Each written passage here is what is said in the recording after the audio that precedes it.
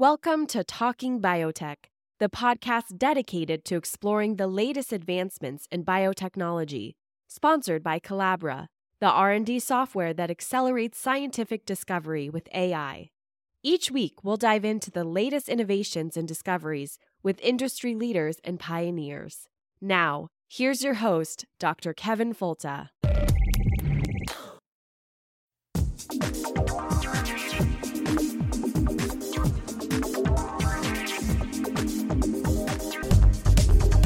Welcome to the Talking Biotech podcast. It's the weekly podcast about agriculture and medicine with an emphasis on biotechnology and the good things we can do for people and the planet.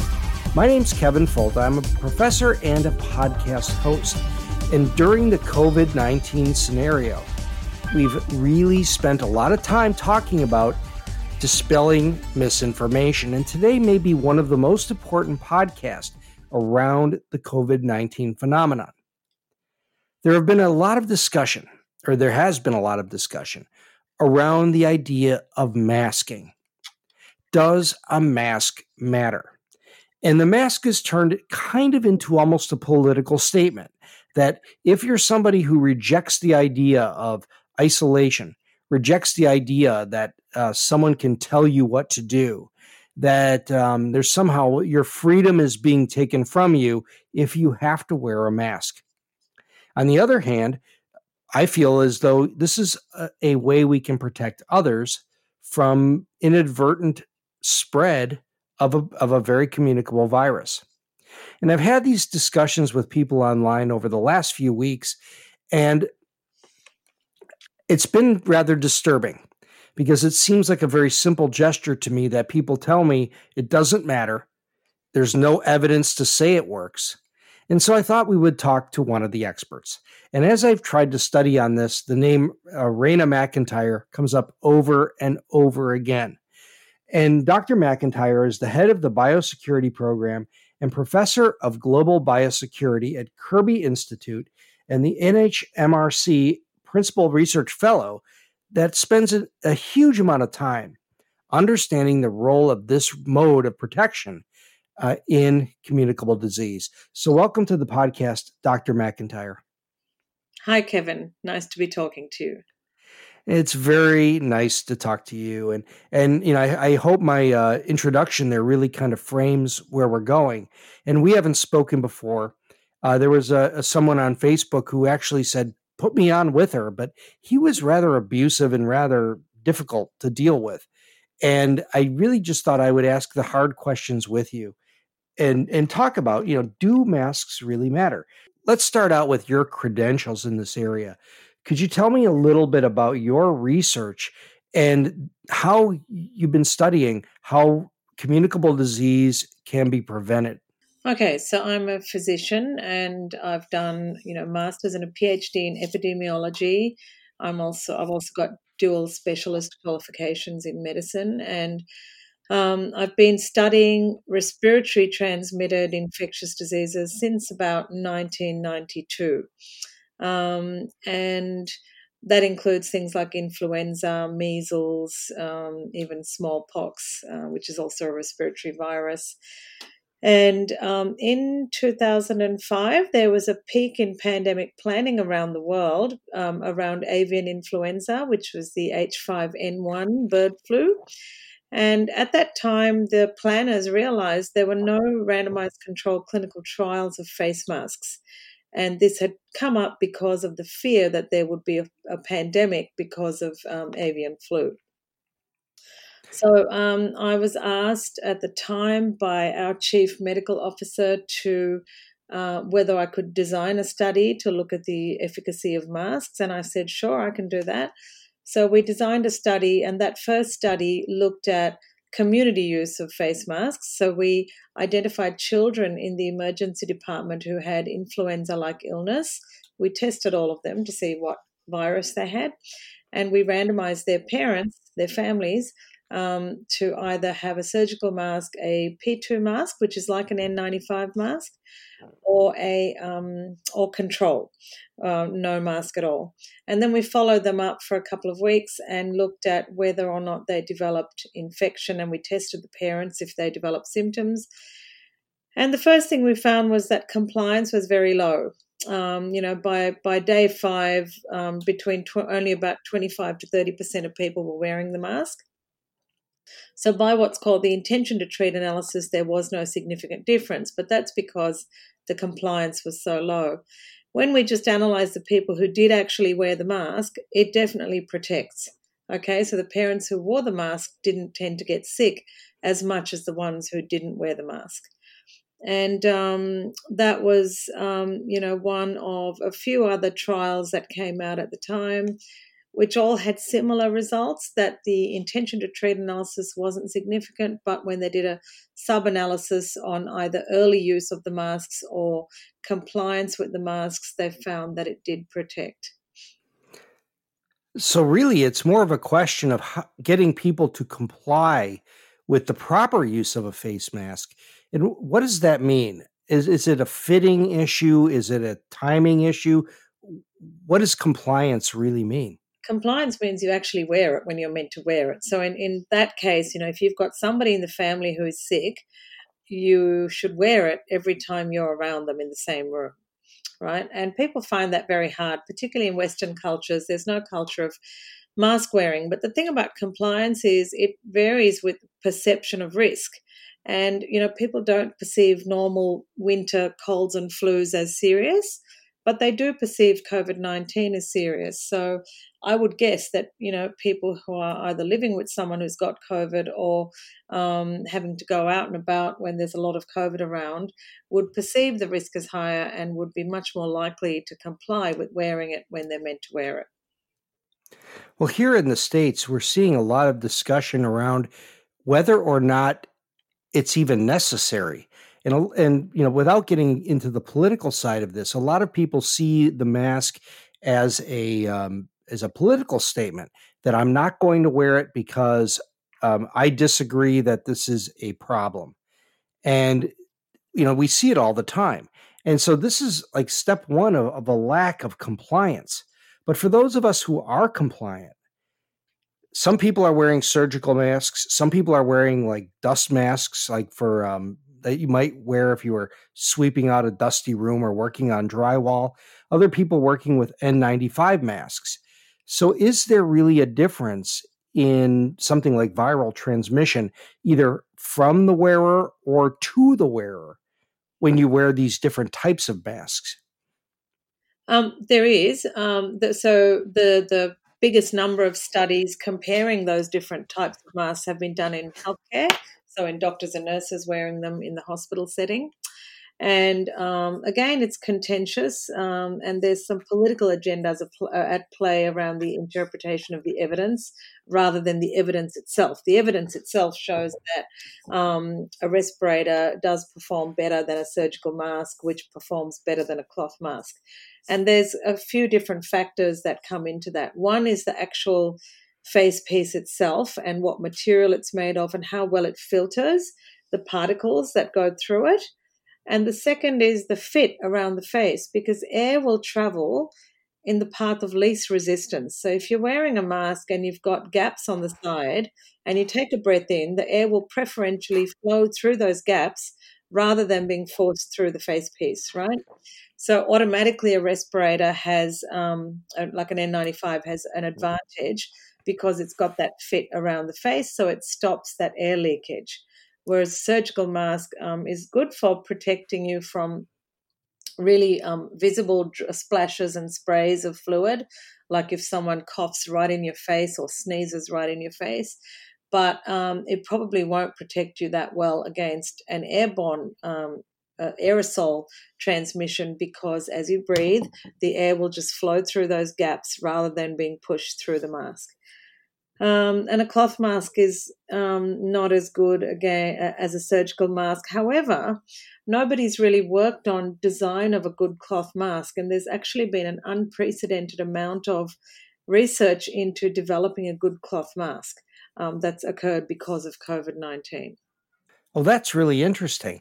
Yeah, I see a lot of people out and about who just cover their face with like a handkerchief or maybe pull their shirt over their face. And it seems like it's still a barrier that if they were to cough or they were to, sneeze, that this may be at least something. And so is something, is this kind of a gesture or this kind of a mask of any value at all? Probably very limited value. It's certainly, the physical barrier certainly does help, because if there's a visible spray of liquid in your face, it'll protect you against that, but it won't protect your eyes, because the eyes are the other vulnerable point. But the thing about SARS-CoV-2, the virus that causes COVID-19, is that there's now a growing body of evidence that shows that it can be aerosolized in very fine particles. It can persist in the air. One study done in the US across 5 different labs independently, including the US AMRAD lab and the NIH lab, they found that you could find a viable SARS-CoV-2 virus up to 16 hours after it had been aerosolized, right? And they also found in that study that they compared it with SARS-1 and with MERS coronavirus, and they found that SARS-CoV-2 has a greater tendency to be airborne than the other 2 viruses for which we accept there is airborne transmission. So the really difficult thing about COVID-19 is, one, that potential for aerosolized transmission, and secondly, that you can get a lot of transmission that occurs before anyone has any symptoms, and that's the really difficult thing to control. And that is also a body of evidence that's grown till it's very convincing now. There's been some excellent studies that show that probably the highest risk of transmitting it, if you've got the infection, is in the 2 days before you develop symptoms or in the first 6 hours of developing symptoms. During that time, you're likely to have very, very mild symptoms. So that is the time when people will be walking around in the community without any symptoms and likely to infect others, because the amount of virus coming out of them is at its peak, right? 2 days before they get symptoms. So you can't identify who's infectious, right? You don't know. People haven't got a stamp on their head saying, I've got the virus. You can't tell. That's the reason the masks have been recommended in the US, right? Because you can't tell who's infectious and it can be in the air. So particularly if you're in crowded public spaces, like on buses, on trains, going to a mass gathering, a concert, a school, a college, that's where the risk is going to be higher, particularly in a country like the US, where there's quite a serious epidemic going on. Well, you're in Australia. And so what is currently happening in Australia? And is the idea of to mask or not to mask, is it controversial? Well, in Australia, it hasn't really come up at this point, because the incidence of disease here is extremely low. We've had quite a lot of success with our border control and screening and testing, and therefore we sort of had a peak of disease in March, which has since declined to almost nothing. There's very little disease around, so it's quite different situation in, say, a city like Sydney, going out for, out and about somewhere, compared to somewhere like New York or Boston. The whole issue of using a mask to protect from virus, it's not our first rodeo here. We've experienced examples of communicable coronaviruses before and other viruses. Or how did masks perform in response to MERS or SARS or Ebola? Were they a critical part of public health, or at least minimizing the spread of the virus? They were. There's a whole lot of studies from SARS, some from MERS as well, that show that definitely the masks and the respirators were protective. There's also studies from other infections, and then there's randomized controlled clinical trials that have been done generally on influenza, but also on some other respiratory viruses. There was one study that was done in Hong Kong, which was published in Nature recently, which in which they looked at seasonal coronaviruses. So all the coronaviruses behave in a very similar way. So I think a study on one coronavirus will generally inform the others. And the interesting thing they found was that coronaviruses have more of a tendency to be aerosolized or airborne than the other viruses. And they come out just in normal breathing. You don't even need to cough or sneeze, okay? So you can be emitting this virus just through normal breathing. And they found that putting a mask on someone stopped the virus from coming out. So that's pretty powerful evidence, together with the other evidence that most of the transmission or the infection happens before you get symptoms. So you could be talking to someone who looks perfectly well and feels perfectly well, but is highly infectious, and the virus can hover around in the air. So for all those reasons, a mask is a good idea if you're in a place where there's a lot of disease. Now, it was very interesting to read the research on this, and I did kind of a deep dive to the literature, but they were showing research where people were coughing onto essentially petri dishes to estimate the titer of a cough through a mask or without a mask. And even though a mask didn't significantly end transmission, it at least significantly decreased the number of aerosolized viral particles. And so at least it seemed like some of the data, even though this is like in vitro work, was consistent with what you're explaining. And so when you start to think about people in public and speaking, like you say, just breathing, speaking, what are some of the major risks that the public may encounter, just say in the US where we have an active infection, where people may encounter this kind of virus? Is it likely in a place where you're shopping or just with stagnant surfaces that may or may not have been disinfected? Or is it in tight quarters like we've seen in nursing homes and prisons where people are breathing and speaking, that kind of thing? So obviously the closed environments like prisons, aged care facilities, detention centers, and other very closed settings where people reside long term are very high risk, especially when you've got staff who are moving in and out, can bring the infection in, and those outbreaks can be very difficult to control. And the few that have occurred in the US, the nursing home outbreaks, up to 50% of people, when they go in and test everyone, don't have any symptoms but are infected. So that tells you how important it is that asymptomatic transmission can occur. But there's still a risk in crowded public places. So we've seen publications where of outbreaks in a restaurant, for example, or another one in a shopping center in China where there was an outbreak in a shopping mall. So any crowded public space where there's a lot of people congregating will be a risk in a city where there is a lot of disease. Well, we're speaking with Dr. Raina McIntyre. She's the head of the Biosecurity Program and professor of Global Biosecurity at the Kirby Institute. And we'll be back with the Talking Biotech podcast in just a moment. Since its beginning, almost 5 years ago, this podcast has served to target misinformation about science while inspiring application of new technologies. The current COVID-19 crisis was a shock and woke a wave of instant experts that can armchair quarterback a solution for you that defies the guidance of actual authorities. Now, I don't know about yours, but my Facebook thread is a steaming stream of conspiracy and miracle cures. I thought this pandemic would bring us closer to science, when actually it stirred the desire to shun those that actually know best. What do those eggheads know anyway? We can think of it as pandemic Dunning-Kruger, a pandemic, if you will. The people that understand viruses, vaccines, and epidemiology the least are the most confident in their errant positions. They also seem to dominate the communication space. So it's up to you. not only to learn as much as you can about the situation, but then immerse yourself into the discussion.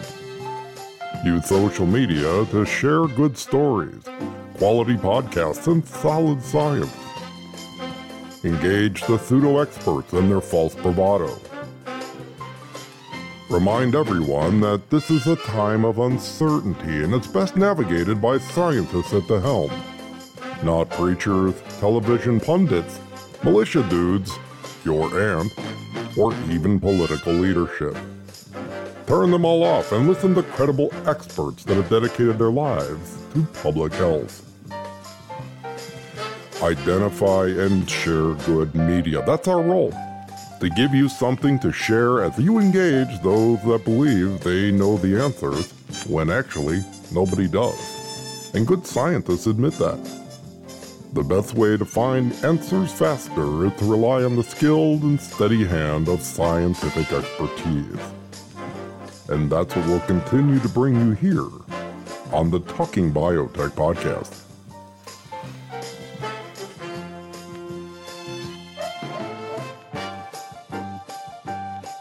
And now we're back on the Talking Biotech podcast. We're speaking with Dr. Raina McIntyre.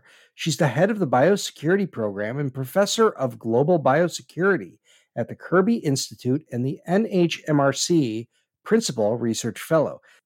What are your roles as an NHMRC Principal Research Fellow?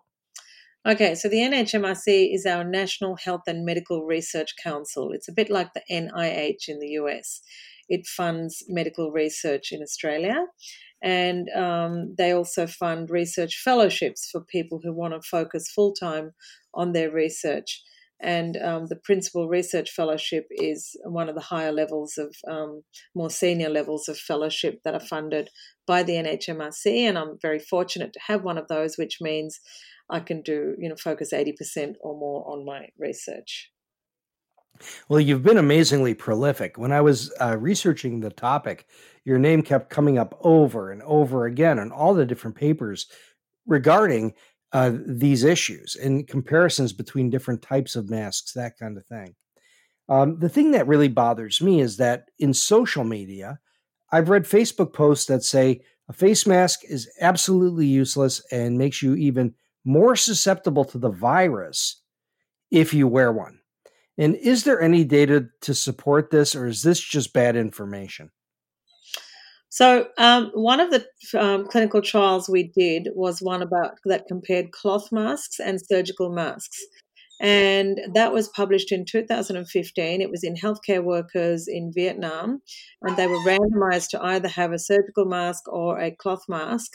And that showed that if you were wearing a cloth mask, your risk of infection was higher than the surgical mask group and even higher than the control group. So that paper became really highly cited during the COVID pandemic because people who were looking for what alternatives they could use and thinking about cloth masks were in the shortages of proper respiratory PPE, were looking up the evidence, and that's the only randomized controlled trial that's been published on cloth masks. So they were finding this trial and interpreting the evidence in the way that it's presented, which is that cloth masks are potentially harmful.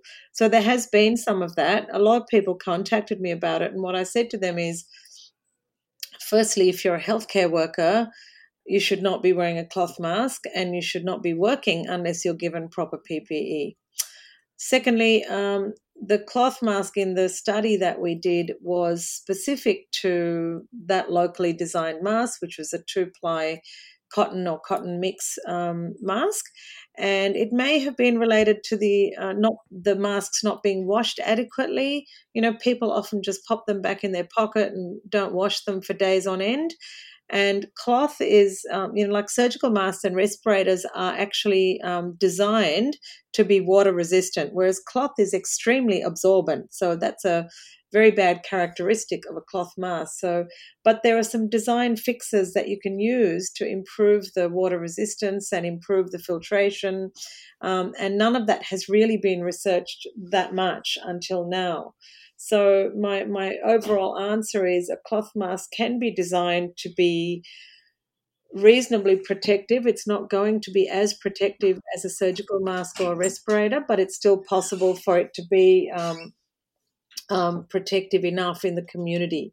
And if people follow some basic design principles like have multiple layers, a single layer mask won't perform well if you're making your own homemade cloth mask. There's studies that show that pure cotton is not as good as a cotton blend. And really the synthetic fabrics like polyester, cotton chiffon mix, etc., have that water resistant property in it because of the synthetic material. They're better in that sense. And there's been a really good study that showed, it's come out of the US actually, that showed that on any mask, whether it's a surgical mask or a cloth mask, if you put a nylon stocking, like the kind you put on your legs, just tie it around the mask and tie it at the back of your face, it actually improves the filtration of any mask or respirator. And the reason probably is that applying that nylon stocking makes it fit, right? So it stops the air leakage around the side. So in summary, I don't think you can write off all cloth masks. If you follow the design principles of what should be an effective mask, you can make a cloth mask that's probably reasonably protective. Oh, that's really interesting. I haven't put a nylon over my head in years. But, just when anyway, we won't go there. But one of the things that I notice about my use of a mask, and I've been really carefully sequestered at home, because to me, I see, I'm reasonably young, I'm healthy. And if I was a carrier, I would be really heartbroken if somebody would become infected because of me. And so I always look at my role as to be at least stay healthy. And one of the things that I notice about wearing a mask when I go to the grocery store or go to, the home improvement store is that if I have the mask on, I don't touch my face. Because if I have an itch, if I have, whatever, something that would cause me to reach towards my face, the mask is kind of a reminder that, hey, don't do it. And has there been any research or any investigation or guidance that says the mask, maybe not as a filter, but as a reminder, plays a really important role in the transmission of communicable disease? I'm not aware of any research that actually proves that wearing a mask stops you touching your face. And I'm not sure that everybody can be that diligent. It's like a reflex action, touching your face. And there certainly has been research showing that the surface of the mask can be quite contaminated. Even one study showing that the SARS-CoV-2 virus can be found on the mask 7 days later. So, touching the mask is a bad idea all around, and you've got to be super careful when you're taking it off as well. Try to only handle the ties, not the front of the mask. Well, your role as somebody who's an expert in this area, if you had to give a recommendation to the listener about what they should do regarding a mask, can you give us some guidance? Like, what kind of mask should you choose? And if you don't have that, what should you do? Give me a little bit of guidance here. So I think the first thing is that we need to make sure that our healthcare workers have adequate PPE. And I believe there's still shortages in the United States, that doctors and nurses are unable to get respirators in some cases. The CDC has sort of downgraded their recommendations and even said to doctors and nurses, you can use a cloth mask as a last resort. And that's a bad situation because we don't want our healthcare workers getting infected and dying, because then who's going to look after us when we need it? So the first thing is not to impact on their ability to be protected while they're working at the front line. The recommendation by the CDC has been cloth masks for the community. So I think following those design principles, making a mask or buying a mask that's got more than 2 layers, probably three or 4 layers is best. The finer the weave of the fabric, the better, and the higher the thread count of the fabric, the better. fabrics, and if you can design it so that it somehow creates a fit around the face, and that could be just using the nylon stocking. Doesn't mean you put the stocking over your head, you just put it over the mask, like a in the same direction as the mask, and tie it at the back of your head. And making sure you wash it every day. So you can't just keep reusing it, because that's dangerous. It gets contaminated. You have to, I would recommend having more than one, so that you can cycle through them and wash them every day. Just putting them in the laundry, in the washing machine with soap is enough. And sometimes if you can't wash them, you can get those little ultraviolet sterilization boxes, or disinfectant spray that you can spray on them, but check what you're spraying on them isn't toxic. But the best thing is just to put them in the laundry and not to reuse them after one day of use. So I think if you follow those principles, you can have a reasonably protective mask. Well, that's really good advice, because I know that the ones that I use, I wear the paper surgical ones that are, well, multiple levels of fabric. And, I keep it in my car, hang it from the rearview mirror. And, I put it on when I go into a place where I need to wear it. I take it off and hang it back up. And so I really probably have to revise my strategy here. But when we start to look at the rules that are coming up, like the rules are being lifted, do you think that masks are more important now that we're going to be trying to resume normal life, where asymptomatic carriers may be, extremely prevalent? How important are masks now as we start to transition back to what they call normal? I think they're more important, but let me just touch on something else you just talked about, which was reusing your surgical mask. So the surgical masks and the respirators, the disposable respirators, they're single-use products. They're not, they're not manufactured to be reused, although obviously now there's recommendations on reuse. You obviously can't put those in your washing machine, because they'll just get disintegrated. There are methods to disinfect and reuse them, but you must disinfect them. The sun, hanging in the sun is not enough, because you need UVC, which are the best germicidal rays of the sun, but they don't penetrate the ozone layer and come down to Earth. So what we get through normal sunlight isn't as good as the UVC, but you can buy those little UVC sterilizer boxes, and you can put your mobile phone in, your mask, whatever. And you you could also use some kind of disinfectant spray. But if you're going to reuse the paper mask, you have to disinfect it. I think, yes, as we resume activities and start congregating more, going back to work, going back to school, etc., the risk is going to increase. And in the US, it's the epidemic hasn't really been brought under control. So there's already a lot of disease around. So it's quite a dangerous period.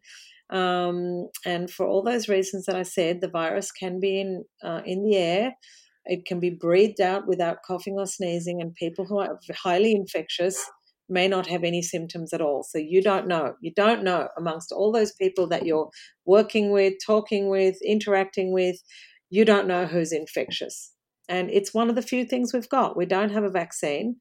The couple of things we've got are maintaining physical distancing, so keeping that 1.5 meters apart from other people, and a mask. And, it's very sensible to use whatever we've got. Now, I appreciate that point very much, because it looks like we are going to dive into opening up everything. Our president, our local politicians, people in general who feel that this is that masks and in isolation and shutting things down is this, a violation of freedoms. This is all very real here. And so what would be your best guidance to the average person who is going to be stepping forward into, the next month or 2 months, 3 months?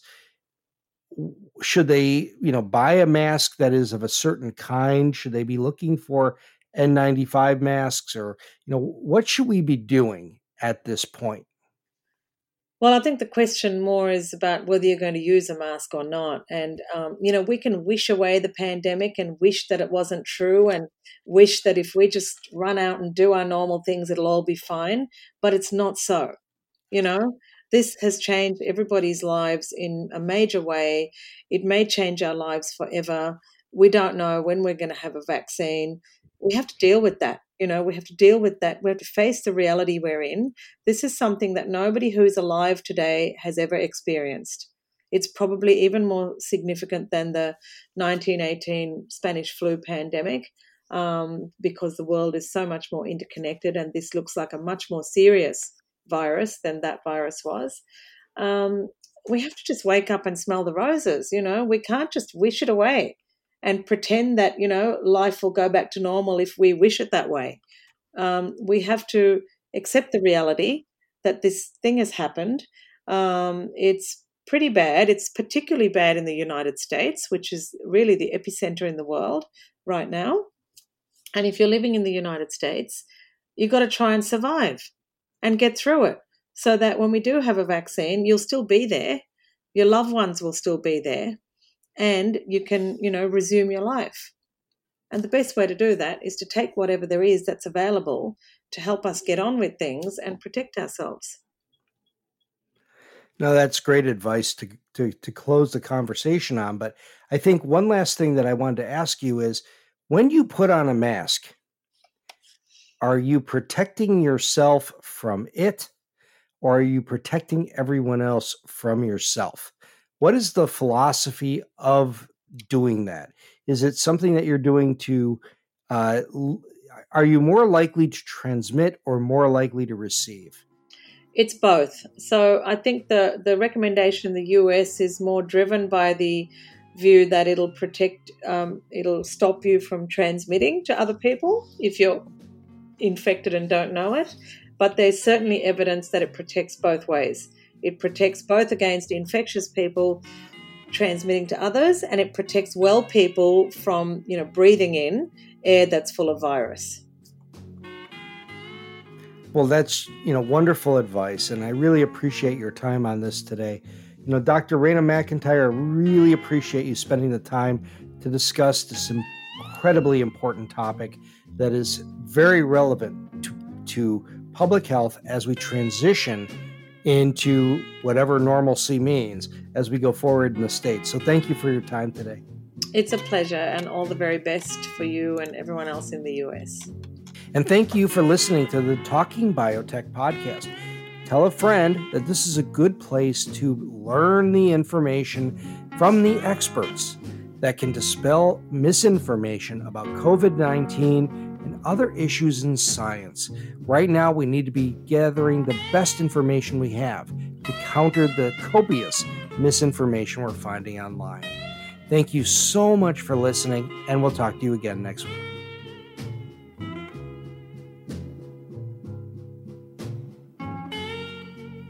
The Talking Biotech podcast presents the personal views of Dr. Kevin Folta and its guests. These are not the views of the University of Florida, its faculty, staff, or students. Comment on today's episode on the Talking Biotech Facebook page. Send comments and suggestions to kevinfolta@gmail.com. And remember, tell a friend, write a review, or float us a little love over on the Patreons. Your support will directly translate into this podcast and broadening science education efforts everywhere.